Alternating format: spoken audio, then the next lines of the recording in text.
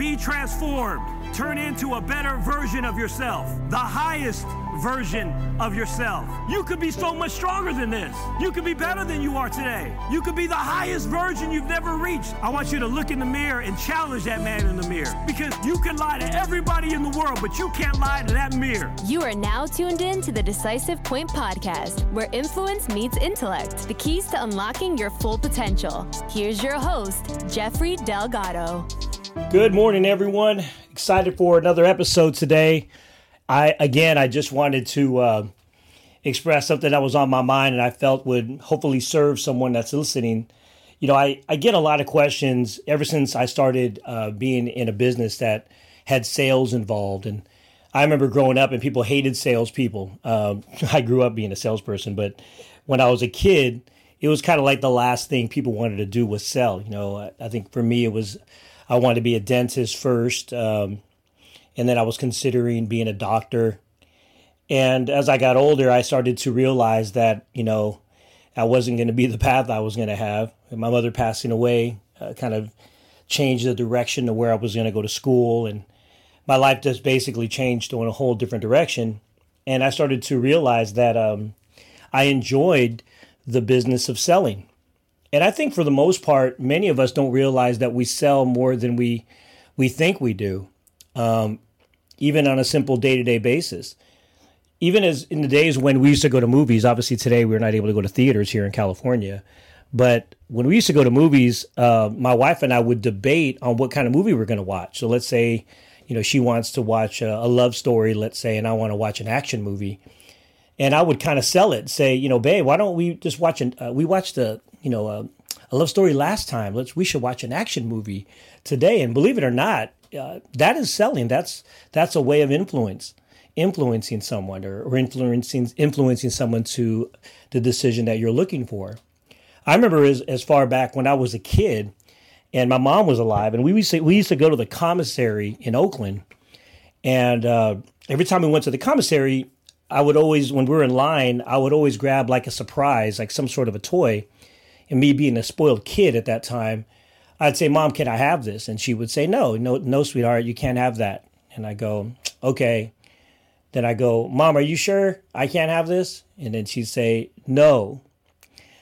And I'd wait a little bit longer while the line's getting closer. And I'd say, Mom, please. And then she says, no means no. And sometimes she'd even like spell it out. You know, N-O means no, Jeffrey. That's it. You're not going to get it. And I would do it again. I would say, okay, I'll just wait. And then when we get real close to the line, I say, but Mom, why can't I have it? Why can't I have the toy? Or why can't I have the surprise? I mean, I didn't get one for a while. And she'd say, because I just got you one not too long ago. Then I would respond and say, what do you mean? What did you get? I don't remember. I mean, that was like 3 weeks ago, even though that maybe it was sooner. You know, I'm trying to maybe cloud her memory a little bit. And she'll say, well, I remember it was something. I said, well, okay, if you get this one, then you don't have to get me another one for a long time. And then she says, and she'd sit there. And then she said, okay, go ahead. And then as soon as I put it in the basket, she says, you know, sweetheart, you can't play with that until you're done, you know, doing your homework tonight. And I go, okay, Mom. But at the end of the day, that was a sale. You may not realize it, and you may not realize how many times you might have done that as a kid, but how many no's did it take from my mom before I got the yes? And we may have done that many times. I remember even just going out and trying to go out with my wife, how many times she had to say no to me before she actually said yes.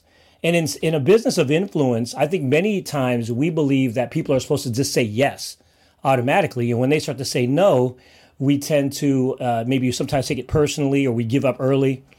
My belief system is that, you know, if you're persistent and you constantly are looking for the reason why, if you go back to my mom's example, her reason was she felt, well, because I got you one before, then I challenged it, right? Where I don't remember, what was that? Wasn't that a few weeks ago? And she had to think about it, and she didn't remember either.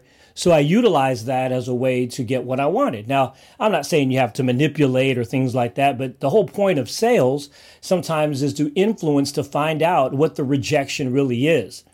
And sometimes a rejection could be as simple as, well, the reason why is because it's too expensive. Or the reason why is I don't think I'll qualify. Or the reason why is I don't know if I can afford it. And then you can kind of work backwards to answer that objection and then make the sale. But I just wanted to, just put something that was in my heart, that I think everything we do, if you're an attorney, you have to sell clients to want to hire you as their attorney. If you're a dentist, you have to kind of impress your clients that you're the best dentist. If you own a body shop, if you're a realtor, you name it, you could pretty much find any business that utilizes clients or, having to help or serve to some level. They may need to understand the basis of sales. So I just wanted to throw that out there as hopefully serve you for today, and maybe help you look at this business of influence, or maybe sales if you've been reluctant to do it because you hate being a salesman or something like that. But just keep in mind, all sales is just influence and sharing with people something they may want. They just didn't know they wanted, or maybe there's objections you just have to answer. So anyways, I learned to love it, and it became something that became a passion in my life. I love the fact that, I could be in a business and work my own schedule and call my own shots and, basically write my own life because of the fact that I'm in a business that you could do it anytime you want. You could really have no ceilings in a business like that. So anyways, I just wanted to throw that out there today, and hopefully it serves you. Have a great day, everyone, and let's make it happen. Thank you again for listening.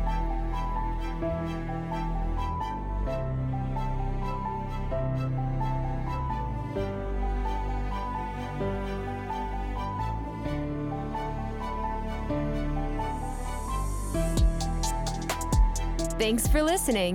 If you've enjoyed this episode, show your support by subscribing or leaving a rating and a review. Until next time, this is the Decisive Point Podcast with your host, Jeffrey Delgado.